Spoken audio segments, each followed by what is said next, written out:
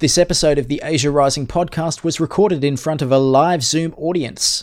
To find out more about our upcoming events, where you can listen in and even ask a question yourself, go to latrobe.edu.au/Asia.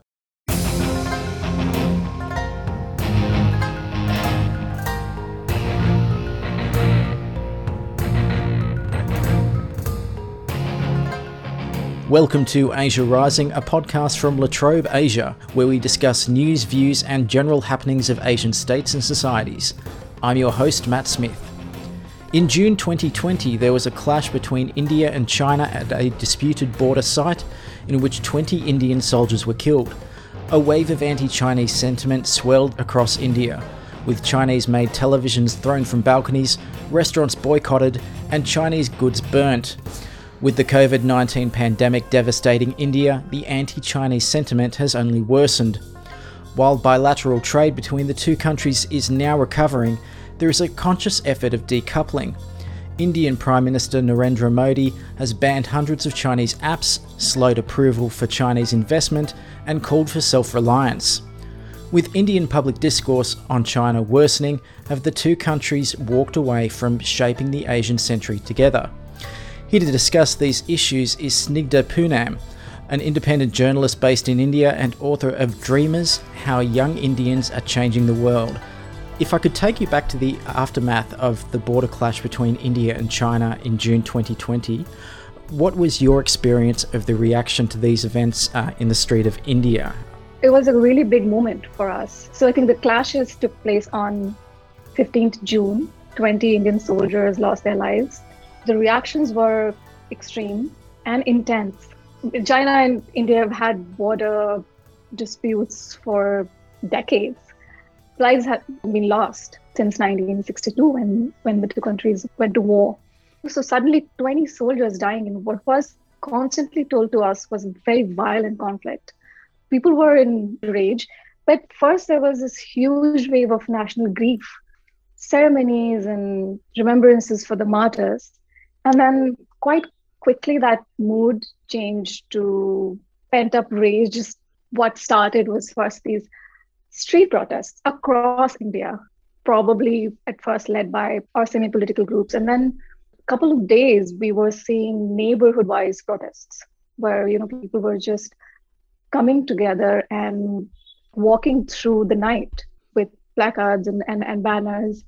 The next came the burning of Xi Jinping, the Chinese president's effigies. So at various places in India, I forget just how many reports I collected at that time, angry protesters would build a straw effigy of Xi Jinping and then either burn it at the city center or their local market, or actually sometimes do an elaborate funeral ritual in which they would place the effigy on like a bamboo frame that we use for Hindu cremations, and then carry that in a procession and then lead it to a crematorium kind of thing where it would be burnt. Sometimes those effigies were just like tied to bamboo poles and people would stone it. It became really violent. The one demonstration that really showed how much anger there was in India, there's a procession in which a man dresses as Xi Jinping with makeup and clothes and expressions, and then he leads the procession, and then someone in the procession is carrying like a gallows for him to be hanged. And then at one point, the crowd stops and the man steps into the gallows and the rope comes down and then he puts his neck and then the whole thing, it tilts his neck, he dies and there's this huge cheer behind him. And I really thought to myself that I've never seen anything like this before. And then this was not it. And then started this throwing of Chinese goods from Indian households. So from like windows across India, major Indian cities, people started to throw Chinese goods out of their windows. So from mobile phones to like the whole television sets, from like buckets to remote controls. I hope you get the picture of like just how big that moment was in the anti-Chinese sentiment that took off from there. The public reaction to this in the wake of the conflict that happened, have they been sustained events or was it something that happened in the immediate aftermath? What has that been like in the years since? There was never, for example, a commemoration a year afterwards by Modi, if I'm correct. So there was no kind of public acknowledgement of the events that happened? The general Indian public's reaction to China and Indian policymakers' reaction to China are very polarized. As some of the experts told me while I was reporting the piece, that Indians have had distrustful attitude towards China for the longest time. I think that since the war in the 1962, which was something that the Indians see as betrayal by China. The sense of betrayal sort of carries on from there. But you also must realize that a long time has passed since then. Generations have been born and grown up. So that distrust is there somewhere in the back of the Indian minds, but it doesn't really manifest in our daily conversations or the way that we talk about the world or our neighbors. Having said that, I mean, the Indian policymakers remain quite tight-lipped about China because of the ways in which India and China are economically linked. I won't go into that in detail, but what remains certain is that no prime minister in India's recent political past has come up and made a grand statement about China, including Narendra Modi, who even after the Galwan Valley dispute clashes, probably made one speech right after and then hasn't spoken about it since then. Not even at the first anniversary. There was nothing from him. There was nothing from the government officially. So this anger against China or the anti-Chinese sentiment comes more from what the experts say is the non-political Indian establishment. So you will have leaders in the military, you'll have leaders in Indian business, you'll have leaders on diplomatic fronts. They are very open about the way that India sees China. And that is very different to what the Prime Minister might or might not say. In the latest Munich security report, 78% of Indian respondents named Chinese aggression as the main risk they faced, and this was followed by the coronavirus pandemic. So I just want to bring that number up, 78%. When you have a number that high of Indian respondents naming Chinese aggression as a main risk, what does that do to the actions of a government who, at one hand, don't want to anger their main trading partner too much, but at the same time, they want to keep their public popularity? I mean, this must affect the decisions that they make, the attitudes that they have. And I guess in some ways it's going to also be affected by how close they are to a major election of some sort. How much do they want to play to these kind of sentiments? Yeah, thank you for bringing that up. This is a very tricky situation for the Indian government. Yeah, you're right that 78% of Indians saw China as their biggest major threat. There's always been distrust. So in 2019, when the Pew Research Center carried out a nationwide survey, I think only 23% of Indians had a favorable view of China. Every year you will have a survey that kind of shows Indians as being wary of China, not in this way that they've been since the border clashes, but India made its biggest economic move against China 2 months before the border clashes. The Indian government restricted foreign investments for neighboring countries with which it has land border. And everyone could tell that this was aimed at China. It's because for years, and especially since Narendra Modi came to power, the government has been facing this immense domestic demand to make India come up in manufacturing, in investments, in domestic production. One of the factors that makes it especially remarkable is that the Narendra Modi's party, the Bharatiya Janata Party, is very attached to a political nationalist ideology that springs from a cultural organization, the Rashtriya Swayamsevak Sangh, which is like the font of Hindu nationalist vision for India. And one of its main building blocks is this vision that India will be self-sufficient, or Atmanirbhar, as Narendra Modi keeps calling it. But it hasn't happened so far. It hasn't happened in Modi's 7 years now. And anyone who knows anything about India's economic prospects will say that it's probably not going to happen in the near future. So Narendra Modi has to walk this very shaky line, promising people that India can be self-sufficient and independent of China's economic health and also keep them happy. So is it enough to address public concerns then, what Narendra Modi has done, at a time when the coronavirus pandemic is doing so much damage globally that people are more worried about their neighbours to the north. I'm just wondering where that kind of balance is, and if Narendra Modi's kind of striking the right balance with the actions that he's taken, in your view. There isn't really a balance yet since the border conflict. I mean, China emerged as India's leading trade partner, leaving behind the USA, which used to have the number one position. In terms of pure numbers, that hasn't happened.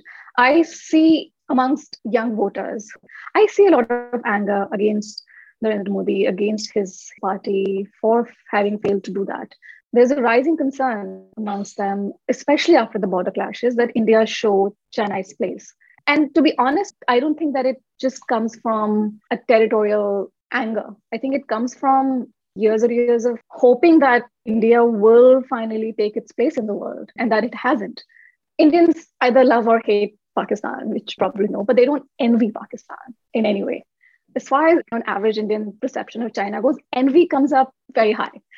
Even though we can't really be on the Chinese internet or have very few real life interactions with the Chinese people, we are bombarded with images of their gleaming cities, their super fast railway lines, their massive ports. And that causes anxiety amongst millions of people who are young, who still have their lives to build in a country that doesn't seem to be anywhere close to that. So if we could take it now to something in particular that you've been focusing a lot in your reporting, which is the Indian government banning hundreds of Chinese apps. While there was a concern that the use of the data that these apps were capturing, what has the ban amounted to for the youth in India who have been tied to China through a network of consumer goods and phone apps? I think that was probably one of the biggest impacts of the border conflict, and it still remains a very, very tense issue for young Indians. I have been following youth culture in India for about 10 years, and I can easily and not facetiously divide that time between pre and post TikTok. And by TikTok, I mean not just that app, which was amazingly transformative for youth culture in India. Dozens and dozens of apps and services and gadgets that came to India from China and became integral to, how an 18-year-old, 19-year-old lives their lives. We're talking about people who could not afford a mobile phone that cost 10,000 rupees. But then suddenly you had mobile phones that cost 5,000 rupees. 5 years ago, even 7 or 8 years ago, mobile phones, not an expensive commodity, but not something that someone in a village could just get up and go and buy. And that changed about 5 years ago. And then suddenly everyone had access to these cheap mobile phones. They had access to these apps and services on their mobile phones that made going digital accessible to them. These Chinese apps were very big on video, which meant that the Chinese social media apps didn't need you to write in Hindi or write in English and be literate, or be literate in this language or that language. You could just go on video and talk in your local dialects. That made millions of people across India embrace the internet, embrace social media, find a voice online. Even the aesthetics of the Chinese apps weren't alienating. So there's been a huge Instagram versus TikTok debate in India, because the kind of influencers that these Chinese apps were creating seemed very rooted, very local, very comfortable with who they were. The Instagram idea of, someone who is rich is also popular, or if you can afford a holiday or a fancy meal or a nice house, obviously you will have more followers. So it was quite the opposite for TikTok. But more importantly, there were thousands of people who suddenly found a means of income through these apps, whether they were live streaming apps or video sharing apps or gaming apps, income making possible. Whether people were making 100 rupees a day or whether they were getting sponsors like Coca-Cola and Pepsi. People were suddenly going to villages and finding the whole village's youth engaged in making income from these apps. And so there was income and recognition and identity, and all of these were linked to these apps. So for Indian government to suddenly wake up and ban those apps was created, again, with the June clash, is a huge wave of it wasn't grief, but first it was just disbelief. I was speaking to them at that time, and they wouldn't accept that these apps were banned and then that their accounts were locked and that they won't come back. There was so much that was lost. So there's a lot of time has passed since then, but I think that loss is still very prominent. Has the marketplace for apps recovered then in that time? Because, as you say, a lot of time moved on. Is there a new Indian-based app that's filled the void, or has there been no real alternative for these people to go to and be creative? Just more than a year has passed since then. And the idea was that the government bans these apps and then the Indian digital economy will produce its own self-reliant alternatives. And I had also been talking to people in the Indian tech economy sector for some time, long before the ban. There had been a lot of pressure from them on the Indian government to ban these apps. The demand for TikTok ban or the ban of Chinese apps had been there for as long as these apps have been around. So the apps were banned, and the Prime Minister made a speech to Indians saying that now we will have Indian apps for your entertainment and for your creative aspirations, etc. And then he called on young leaders in the Indian technology sector to come up with their options or their alternatives. And then we had dozens of these copycat apps for everything from photo sharing to video editing to live streaming, except that none of those apps really stood out or have stuck around. So the people that were the TikTok stars of the time kind of really got lost. Talking to them, it seemed like they couldn't decide which app they should go to because the audience got divided. Some of them completely went off the scene. And even though the apps copied, say, a TikTok or a Bigo Live was a really big live streaming app, the experience just wasn't the same. And then Instagram started this Reels thing, which was aimed at capturing that market. But the experience of Instagram in India has been very different in that it really hasn't been able to capture that market. The majority of social media users in India still live in the villages. They are non-English speaking. They do not have picture perfect houses and accents and clothes. So, when Instagram tried to create an alternative, it paid creators to come on board that it thought were aligned with that aesthetic. So the effect has been quite alienating. Okay. My last question before I throw it open to the audience for a question or two is kind of asking you to, unfortunately, look in your crystal ball and be a bit predictive of the future. While it doesn't look like the negative sentiment towards China will change in the immediate future, they are a dominant trade partner. And in the 2021 fiscal year, it was India's leading trade partner, as you said earlier. So what do you think will win out, economics or enmity? I've spoken to a lot of people who know better than me, and they don't seem to think that India can be independent of China's inputs.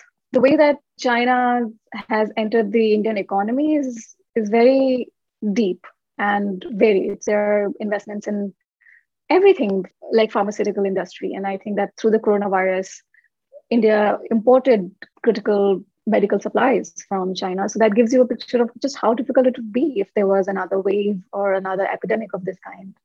Of course, there is the digital/technology sector, which is huge in India, and in which, China has almost built an economy within India, which I've been following for a different project, in which entire suburbs are now sort of redesigned for the Chinese companies to come and do their business. Those companies employ young Indians. I've just been looking at the business of Mandarin education in India, and just becoming a Chinese translator was something that young Indians increasingly sought to do over the last 10 years.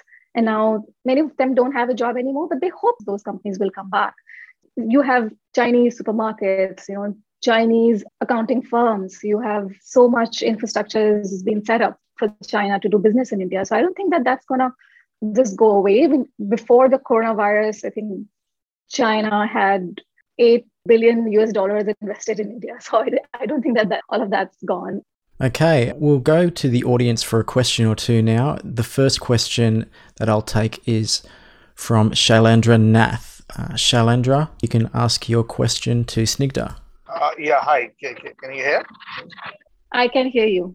Snigdha, I am also from Delhi.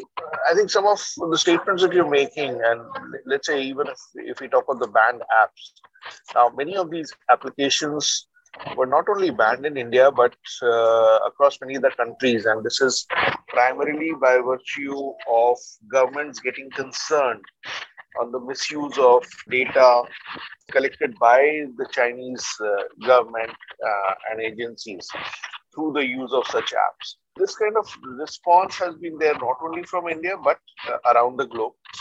And while I appreciate that the subject of this podcast is India and China, but the responses and some of the reactions that seem to have been kind of given, I feel it's a micro view, not a macro view. What do you say on that?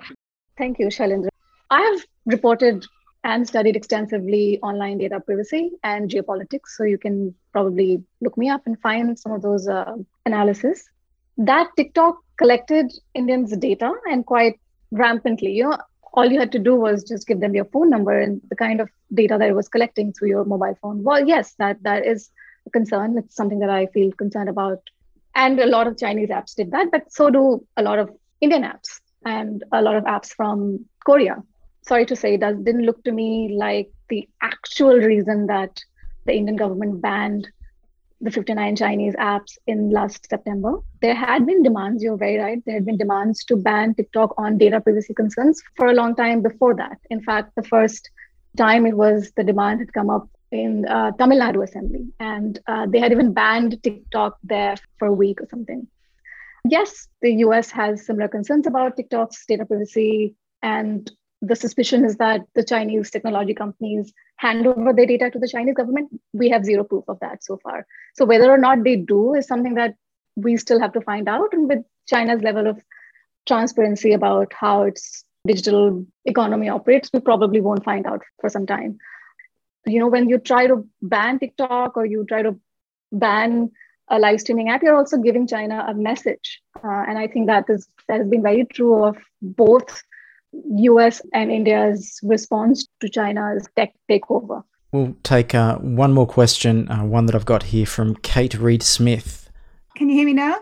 There we go. We got you. Yes, we can hear you. Great so far, guys. I just have a very interesting thought. My question is, have you seen rising anti-Chinese sentiment concurring alongside rising anti-Pakistani sentiment, especially noting how much Chinese military and I know there's been a lot of infrastructure development along the Karachi coast. So is there a concomitant rise between anti-Chinese and anti-Pakistan sentiment along those lines outside of, domestic agendas? Yes, thanks. That's a great question. It was something that I wanted to touch on earlier, but it just kept slipping my mind. That is a huge concern. The formation of a new kind of nationalism in the minds of the Indian youth. New because, as I said, China has always been in the back of Indian minds as something to be wary of. But growing up, I had a definite view of Pakistan formed by everywhere, from society to politics to television channels, you can imagine. The fact that China became, over the years, a key economic and military partner of Pakistan has been quite crucial to the way that we see China, like Indians see China today. So a lot of the hatred or anti-Chinese sentiment that I was seeing blow up on the Indian internet was very linked to giving proofs, whether real or fake, of how China and Pakistan were kind of coming together and what that meant for India's interests. All right, we might leave it there if that's okay. Thank you very much for your time today, Snigdha. Thank you so much. This was really wonderful, and thank you all for coming. You've been listening to Asia Rising, a podcast from La Trobe Asia. If you like this podcast, you can subscribe to it in Apple Podcasts, Spotify, or your local friendly neighbourhood podcatching service. Please leave a review, they are always very appreciated. You can follow us on Twitter. We are at La Trobe Asia. Snigdha is at Snigdha Poonam. I'm Matt Smith, and thank you for listening.